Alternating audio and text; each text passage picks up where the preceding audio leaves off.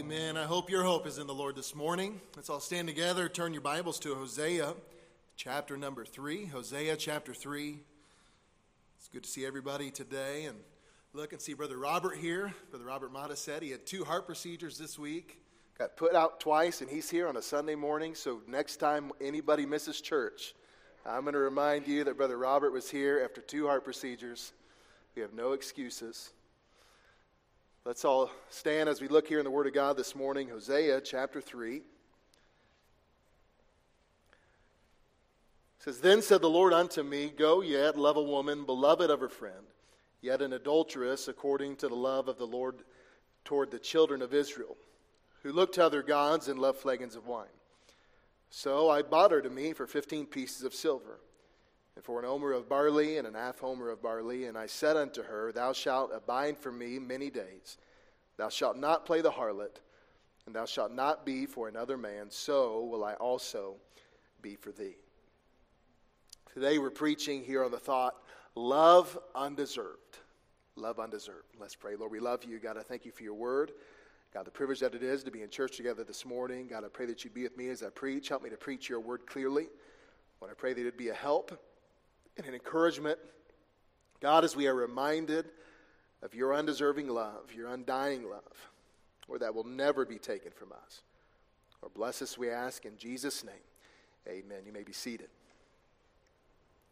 I read a joke this week about 2 friends named Bill and Steve. And they were discussing the subject of love as we were looking at here today. And Bill looked at Steve and he said, You know what? I thought I was in love 3 different times. Steve asked, what do you mean? Tell me about it. And then Bill said, well, 3 years ago, I cared very deeply for a woman, but she wanted nothing to do with me. And Steve said, wasn't that love? And he says, no, that was obsession. He says, but then 2 years ago, a year later, I cared deeply for a very attractive woman, and she wanted to spend time with me, but she didn't understand me. We didn't get along very well. And Steve said, wasn't that love? And he says, no, that was lust. And just last year, I met a woman while on a cruise. And while I was there on the cruise, she was beautiful, she was intelligent, we had great conversations, she had a great sense of humor, and everywhere I followed her on that ship, I had a great sensation in the pit of my stomach. And Steve goes, well, that sounds like love to me. And he goes, well, I thought it was, but it was motion sickness. You know, love can be a little confusing, can't it? But as we look in the Word of God and as we hold it in our hands today, there's a love this morning perfectly spelled out for us in the Bible. John chapter 3 says, For God so loved the world that he gave his only begotten Son, that whosoever believeth in him should not perish, but have everlasting life. As we look at the love of God, and if we just had that one verse, that fact, that thought this morning, should stir our hearts so much as we remind ourselves that God truly loves us like no other person could. You know, the songwriter wrote, Could we with ink the oceans fill? Or were the skies of parchment made, and every stalk on earth a quill, and every man a scribe by trade, to write the love of God above would drain the ocean dry, nor could the scroll contain the whole, though stretched from sky to sky. That songwriter was right, wasn't he? He says you could gather every able-bodied person in this world. You could gather every writing instrument, you could grab every single piece of material you could write on, and still not adequately describe the love of God. And as we look at this portion of Scripture and God's relationship with the children of Israel, we see while Israel often strayed away, God's greatest desire, as it was here, was to reconcile his people back to himself.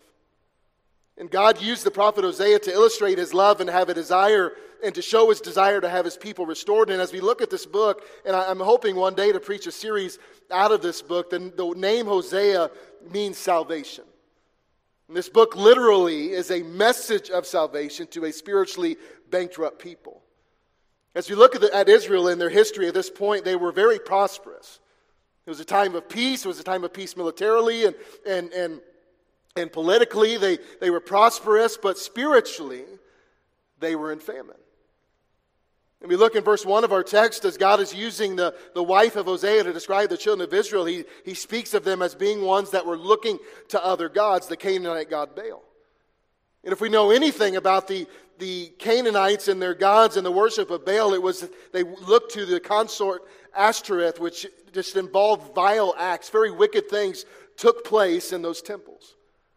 In Israel, as they turned from their one true God to this false god, and they began to partake in some of the practices, they were in great spiritual evil. And the children of Israel, even though they would claim God, they at this time had no real love for God. They had no desire to truly worship their God and to be looking to Him and Him alone. But when a prophet would come to them and show up with a message from God, they were very interested in what he had to say and his actions. And so God, as He did here in this book, and as He often did it in Scripture, would often use the personal lives of these prophets to demonstrate or illustrate His relationship with the children of Israel. And that's the case that we find here this morning. Now, God uses Hosea and his wife Gomer as a picture of His relationship with Israel. And as we look at this family and we look at this relationship, God was going to reveal His love for His people. But I believe with all my heart today, this isn't just for the children of Israel. The Word of God, as we look at 2 Timothy chapter 3, was given for our profit, for our correction, for our instruction. And as we look here, it's not just revealing God's love for the children of Israel. It's also a portrait to us this morning of the love that we have in Jesus. As we begin this morning, I want to point out three things to you about God's love. First of all, that the love of God, God's love, is a seeking love. To understand Hosea's love for his wife, we need to understand, first of all, something about his wife Gomer. We can look in the very beginning of this book, and we would find in verse 2 that she's called a wife of whoredoms and the children of whoredoms. She was an Israelite, but she was part of the corruption of Israel. She was repeatedly guilty of the sin of looking to the other gods. She was perhaps an idolatress. She was doing things, thinking it to be in honor of her false god she was looking to. But as she was here in this point of her life, she was a product of her society. She had been raised in idolatry. She had been influenced in an area of rebellion against the one true God. And at first, as Hosea took his wife Gomer to be his wife, it must have been a happy time for them. We can look here, and in chapter 1, verse 4, they had a son named Jezreel. By the time we get to our text, Gomer is called an adulteress. We can look at chapter 2, verse 5. It says, "For their mother hath played the harlot. She that conceived them hath done shamefully. For she said, I will go after my lovers that give me bread and my water, my wool and my flax, mine oil and my drink." Gomer was living a wicked life. She committed adultery while she was with Hosea, and she left him for another man. She was guilty of violating the marriage vows they had before God. She betrayed him. And eventually she abandoned not just her husband, but her children to pursue her lusts. It's a terrible thing that happens to this prophet. But God allowed this to happen to Hosea as a picture of the spiritual condition of the children of Israel.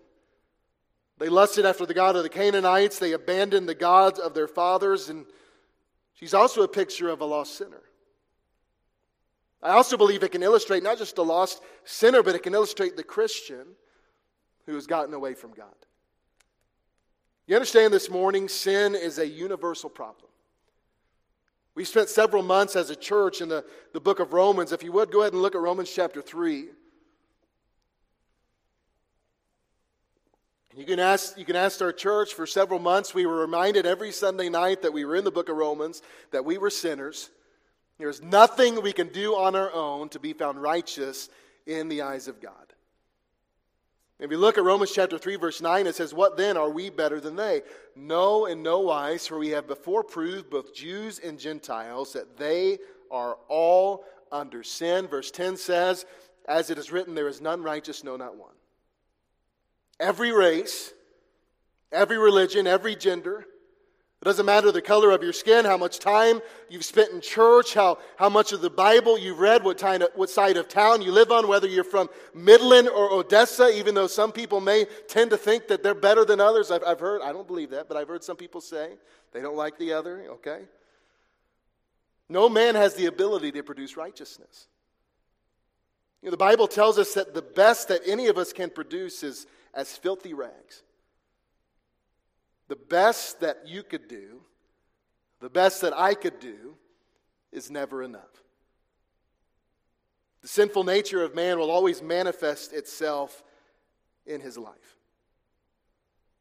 We could go from city to city, we could go from place to place, and we could find some good people, couldn't we?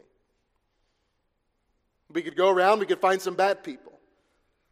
We could find some people that you would think have never hurt anyone's feelings, have never sinned against anybody, never lied, never cheated, never stole. But as good as we could find people, we will never find a perfect person. The Bible says there is none righteous. And as we continue this text there in verse 11, sin, as it's in every one of our lives, dulls the minds of the sinner to the truth of God. Look there in verse 11. There is none that understandeth, there is none that seeketh after God. Verse 12 tells us it has dirtied our vessels. It says they are together become unprofitable. There is none that doeth good, no, not one. Look at verse 13. It affects not just our life, our actions, it affects our speech. Verse 13 says, their throat is an open sepulchre. With the tongues they have used deceit. The poison of asp is under their lips, whose mouth is full of cursing and bitterness. What about our actions? Verse 15. Their feet are swift to shed blood. Destruction and misery are in their ways, and the way of peace have they not known. We want peace in this world, don't we? But sin keeps us from being able to have peace. Because sinners want their own way, don't they? Just spend some time in the nursery or in a junior church class, we'll see that sinners want their own way. Look at verse 18. There is no fear of God before their eyes. It affects your ability to see God as He truly is. Sin is powerful. Sin ruins lives. And we get back to our text here in Hosea. We see that as Gomer left her husband and she went for her new lover, this man is done with her and has put her up for sale. What a picture of what sin does to every life it touches. A lifestyle of unrepentant sin may bring pleasure. The Bible says it brings pleasure before a season. The Bible says we don't get away with sin. It says, be not deceived, God is not mocked, for whatsoever a man soweth, that shall he also reap. As sin comes into the life, not just of those that are unsaved, as sin is part of the life of a Christian, it destroys homes, destroys relationships, it destroys our ability to witness or to do anything for God. It ruins friendships, it hurts children. It loses careers, it disqualifies from positions or opportunities, and it leaves the sinner wanting more, doesn't it?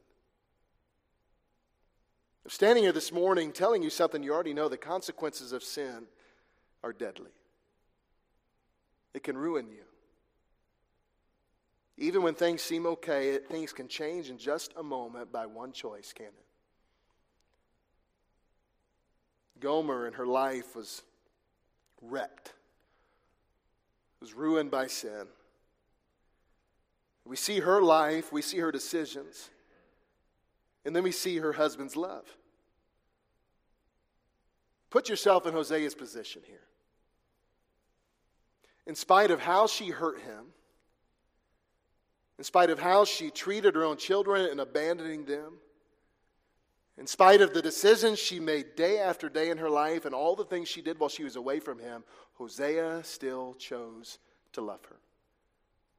He's told her in verse 1 by God, it says, go yet love a woman. God tells him, he says, go find her and show her again how much you love her.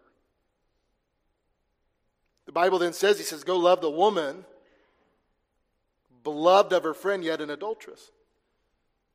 He says, Hosea, I want you to go love this woman who is guilty of adultery and who still loves another man. She doesn't even love you back. And as Hosea receives this command from God, he doesn't hesitate. We find him there in verse 2, immediately going, and he went after her because he loved her. Hosea loved her before she fell into sin. He loved her before she left him, and he still loved her in spite of everything that she had done against him at this point in his life. And his love is so great, he is willing to do whatever it takes to get her back. Did you know today, and I love this truth, no one had to tell God to love you. God loved you before you were born. He loved you as you were an innocent child. He loved you when you chose sin over righteousness. He loves you today. He has always loved you. And the Bible says in the book of Jeremiah, he says, I have loved thee with an everlasting love. It never stops. It's always been. And nothing can keep God from pursuing you until he's brought you back to himself. If we were to look in Ephesians chapter 2, verse 4, we're not going to go there for time's sake, but it speaks of God's love being a great love. You know that verse? That word great there, and describing that love, calls it a surpassing love. It goes beyond anything we could comprehend or anything anybody else could ever do for you. It has no boundaries. It's unconditional. It's timeless. It's self-sacrificing. It is wonderful beyond words, something we can't even describe. And God does not love us because we're lovely, does he? He loves us because he is love. God doesn't love man because man is lovely or lovable.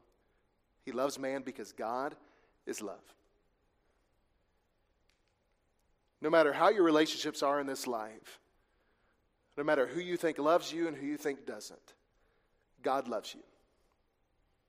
And his love never ends. And as we go through life, we make decisions, and we may refuse his love, but he will still continue to love us. We may not have time for him as we should in our life, but he will continue to love us. We may not listen to him. We may ignore him, but his heart is still set on us. We may turn our ear away as a still small voice speaks to us, but he does not stop calling us to come to him. He loves you this morning regardless of who you are, where you've been, what you've done. His love is overcoming, overwhelming, awe-inspiring is the love of God. And he came seeking you and me. First thing, God's love is a seeking love. Second thing, God's love is a redeeming love. We look there in verse 2. When Hosea finally finds Gomer, it appears she's been sold into slavery. And as she's been sold, she's a far cry from the woman that she was when he fell in love with her and married her all those years before. I want you to imagine that scene with me. Hosea, as God told him to go, he went and he searches the city. He goes place to place. He goes to maybe the house he knew she was at one point, or some friends or acquaintances she had. Nobody knows where she is. But he finally arrives there at the slave market. And as he walks his way in, there she is on the platform. They're auctioning his wife off, the one that was his, the one that God gave him, the one that agreed to be with him for life. And as he finds her there, she's for sale to the highest bidder. And as he sees her, he didn't put her there, did he? It was her own decisions that put her there. It was her choices that brought her to that position in life. But as he sees her there on that platform, he doesn't hate her. He doesn't look her in shame and turn away or abandon her to live her life and continue to make those bad decisions she made. I have no doubt this morning as he saw her, his heart was broken as he saw her in that condition. But he did what he had to do, and he paid a high price for her. We look there in verse 2, he bought her for 15 pieces of silver and homer of barley and half an homer of barley. You know, if we were to look back in the Old Testament, there in Exodus, we would see the standard price of a slave of her caliber would be about 30 shekels of silver. But evidently Hosea doesn't have that much. So he got all the money that he had. He offers that. Then he offers some barley to go and to be part of the cost. And cost him everything he had, most likely. But it cost him more than money. It cost him pride. You can imagine this prophet of God going to a public place and buying back the woman who promised to be his for life. To purchase a woman who had betrayed him not just once, not just twice, but many times. But that's exactly what he did. He paid the price to redeem her.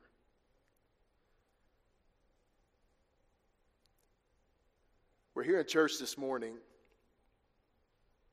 We sang hymns about it. God in His grace sent His only Son into this world to be the sacrifice for our sin. All the silver, all the gold, all the money, all the food in this world could not have helped us. Book of Romans chapter 3 verse 23 says we come short. We can't reach it. We're always going to miss it. There's nothing we could have offered, nothing we could have paid, nothing we could have sacrificed, nothing we could have given to get us into a place of righteousness before God. So God sent His only Son Jesus. And He shed His blood on the cross for every person ever walked the face of this world to purchase a people to Himself. And as He did that, He was mistreated by the Roman soldiers. He was ridiculed by Jewish leaders. He was tortured, and then He was hung on a cross with nails in His hands and feet. And He endured all of those things so that He might make a purchase and redeem those who turn from Him. The book of Hebrews chapter 12 says, looking unto Jesus, the author and finisher of our faith, who for the joy that was set before Him endured the cross, despising the shame. He did all those things for us, undeserving. He paid a high price. And as Hosea redeemed his wife back, he also secured a relationship with her. See the wording there in the beginning of that verse. He says, so I bought her to me. Hosea already owned her she already belonged to him. He didn't own her. She belonged to him as virtue of their marriage. But now she's completely his because he paid for her. He sacrificed everything to make her exclusively his. The name Gomer means completely. We look at this woman who was completely lost and overtaken by her sins, and now she is completely loved, forgiven, and redeemed. You know, when God saves a sinner, that sinner becomes the possession of God. The book of Titus says, who gave Himself for us that He might redeem us from all iniquity. There was a price on all of our heads. There was a price on the world. There was a penalty, a punishment, and Jesus redeemed us. He paid that debt. But as He saved us, as He died for us, He did not only redeem us, but the relationship is far more intimate than that. God then becomes the person's Father. The book of 1 John says, behold, what manner of love the Father hath bestowed upon us, that we should be called the sons of God. So not only did He buy us or redeem us, but He then made us His children. And by the way, that is an eternal transaction. If all of us this morning would just think, and if the world would truly grasp all that we deserved and all that Jesus redeemed us from, and the price that was paid, how could not anyone want to accept that? When we just consider this morning how much He loves us and the price that He paid, the shame that He bore, the lengths that He went to, how could we not just bow down before Him every day in love and in obedience and in gratitude in the life that we live? We've been redeemed. It's a story I've heard all my life about this little boy that really wanted a sailboat. And he got a little kit and he began to put the sailboat together. He fixed it up and he painted it. He tarred it. He had it all sealed and painted. He got a sail finally and he put it on that little toy sailboat. It was finally the day to go to the lake. So he went there and told his mom he was headed to the water. He'd be back after a while, and he put that sailboat in the water, and sure enough, a breeze began to blow, and it worked. You can imagine the joy in that boy's face as he did that, and as the wind blew, the sailboat began to drift farther and farther away from him to a point to where it wasn't coming back. So he began to walk in the water and go after it. He began swimming, and the more he went towards it, the farther away that boat got from him, and he went home in tears, devastated. His mom said, "What's wrong? Did it not work?" And he said, it worked too good. He went on through life, and a few weeks later, he was walking down Main Street of that old town, and in the window of a secondhand store, he saw that boat sitting there. And as any little boy would, who put all that time and effort into it, he said, "That's my boat." And he walked into that store, and he took it out of the window and began to walk out the store with it. And the store owner stopped him and said, "Hold on there. That's mine. I just bought that the other day."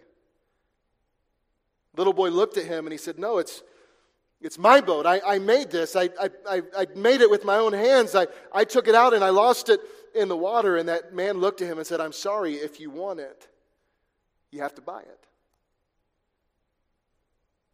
That little boy went home and began to find little odd jobs in the neighborhood. He went house to house and finally earned enough money after several weeks to be able to buy that boat back. And he went into that store, took it out of the window, and gave the money to the owner.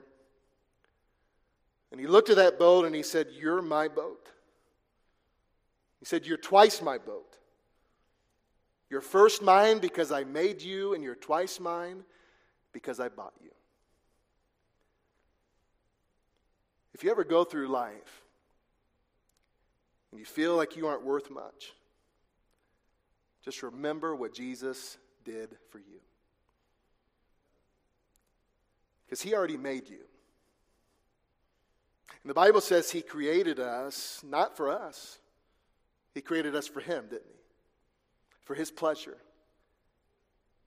And as we turned against him and as we sinned against him, there is a price on our head, death and hell. And the God that made us for his glory and the God that we turned from, and as we were lost, made a payment for every individual to walk the face of this earth, and he redeemed us again. We're twice his. We were dead in our sins without hope, but God saw our position and paid a price we are incapable of paying so we can have eternal life. He loves you with a redeeming love. His love's a seeking love. Secondly, his love's a redeeming love. And the last thing, his love is a changing love. When God saves a sinner, he does it because he loves us. But he also does it because he has a desire to deliver us from the bondage of sin. And he wants to deliver us from the old life to a new life. And as this happens, there needs to be a new character. Hosea there in verse 3, he looked at his wife and he said, "Thou shalt abide for me many days. Thou shalt not play the harlot, and thou shalt not be for another man. So will I also be for thee." As Hosea purchased her, as he did there in that auction, he implies that he expects her to be different. And the woman that he was taking home was not to live like the woman that he just redeemed. And he tells her that her life is going to be different from this point forward, and that is exactly what Jesus does for every soul he saves. The Bible says, "Therefore, if any man be in Christ, he is a new creature. Old things are passed away, behold, all things are become new." There is not a person who can meet Jesus and stay like they were. He is a changing Savior. But not only do we have a new character, there then becomes a new devotion. You know, Hosea looked at her in that verse and he expected her to live a new life of restraint. Because for many years now at this point, her life had been the object of lust. But now that she was redeemed, he was bringing her home to heal and bringing her home to be different. There was a new devotion expected. And he's again showing her that he loves her. He's giving her time to heal. He's trying to create a safe environment for her where she feels loved and cherished and honored. And then he wants her to know that the old way of living needs to be forever ended. He says, Gomer, this redemption, this love is not to be taken lightly. There's a high price that was paid. You know, God saved us. He redeemed us to deliver us from our sin and to give us a new life in Jesus. And He expects us to be His and His alone until He calls us home. Did you know He has every right to make that claim on the Christian life? 1 Corinthians, Paul wrote, "Know ye not that your body is the temple of the Holy Ghost, which ye have of God, and ye are not your own?" Do you know that? In the next verse he says the reason, "For ye are bought with a price, therefore glorify God in your body and in your spirit, which are God's." None of us should take lightly the love that we have in our God. No longer living for ourselves, but for Him.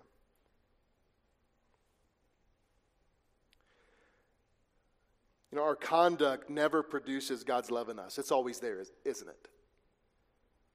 But God's love should produce good conduct in us. Our conduct doesn't buy Him love, but His love for us should produce good conduct in us. There's a woman who was in a horrible marriage and wasn't treated well, and she eventually had enough and she left. She called the husband, he got home after work and she was missing and she hadn't returned, and he called the police and filled a missing persons report, and a few weeks later the police found her and went to the husband and told her where she was. She was a few counties over. By this time, the husband had had a lot of time of reflection and realized all the wrong that he had done, all the hurt he'd brought on her, how horrible that he had treated her. So he decided he was going to win her back, and he began to write her letters every day. He sent these letters to his wife, and no return.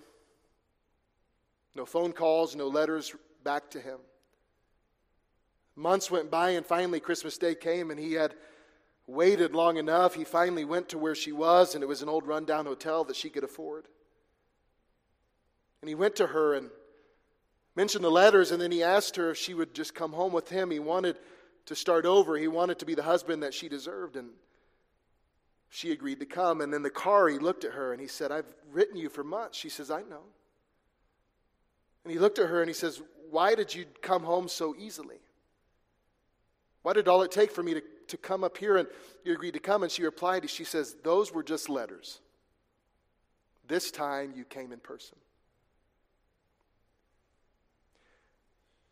Jesus came. He came to this world. We're studying every Sunday morning the book of Luke for us so He could seek and save those that were lost. He made the journey. He spent the time. He made the sacrifice. He came to show us His love. And understanding our illustration here we find in Hosea chapter 3. And knowing as we have the complete Word of God in our hand, understanding the love that God displayed in sending His Son for us and all that He did for you, we have two choices. First of all, accept the love. If there's someone here today that doesn't know Christ, if you don't know right now that heaven's your home, He redeemed you. He paid a price you could never pay. And the Bible says if we put our faith and trust in that, heaven can be ours. It says, "Whosoever believeth in me should not perish but have everlasting life." Accept it. And if you've already accepted Him, understanding His love, live for the one who redeemed you. What's your choice today? Every head bowed, every eye closed.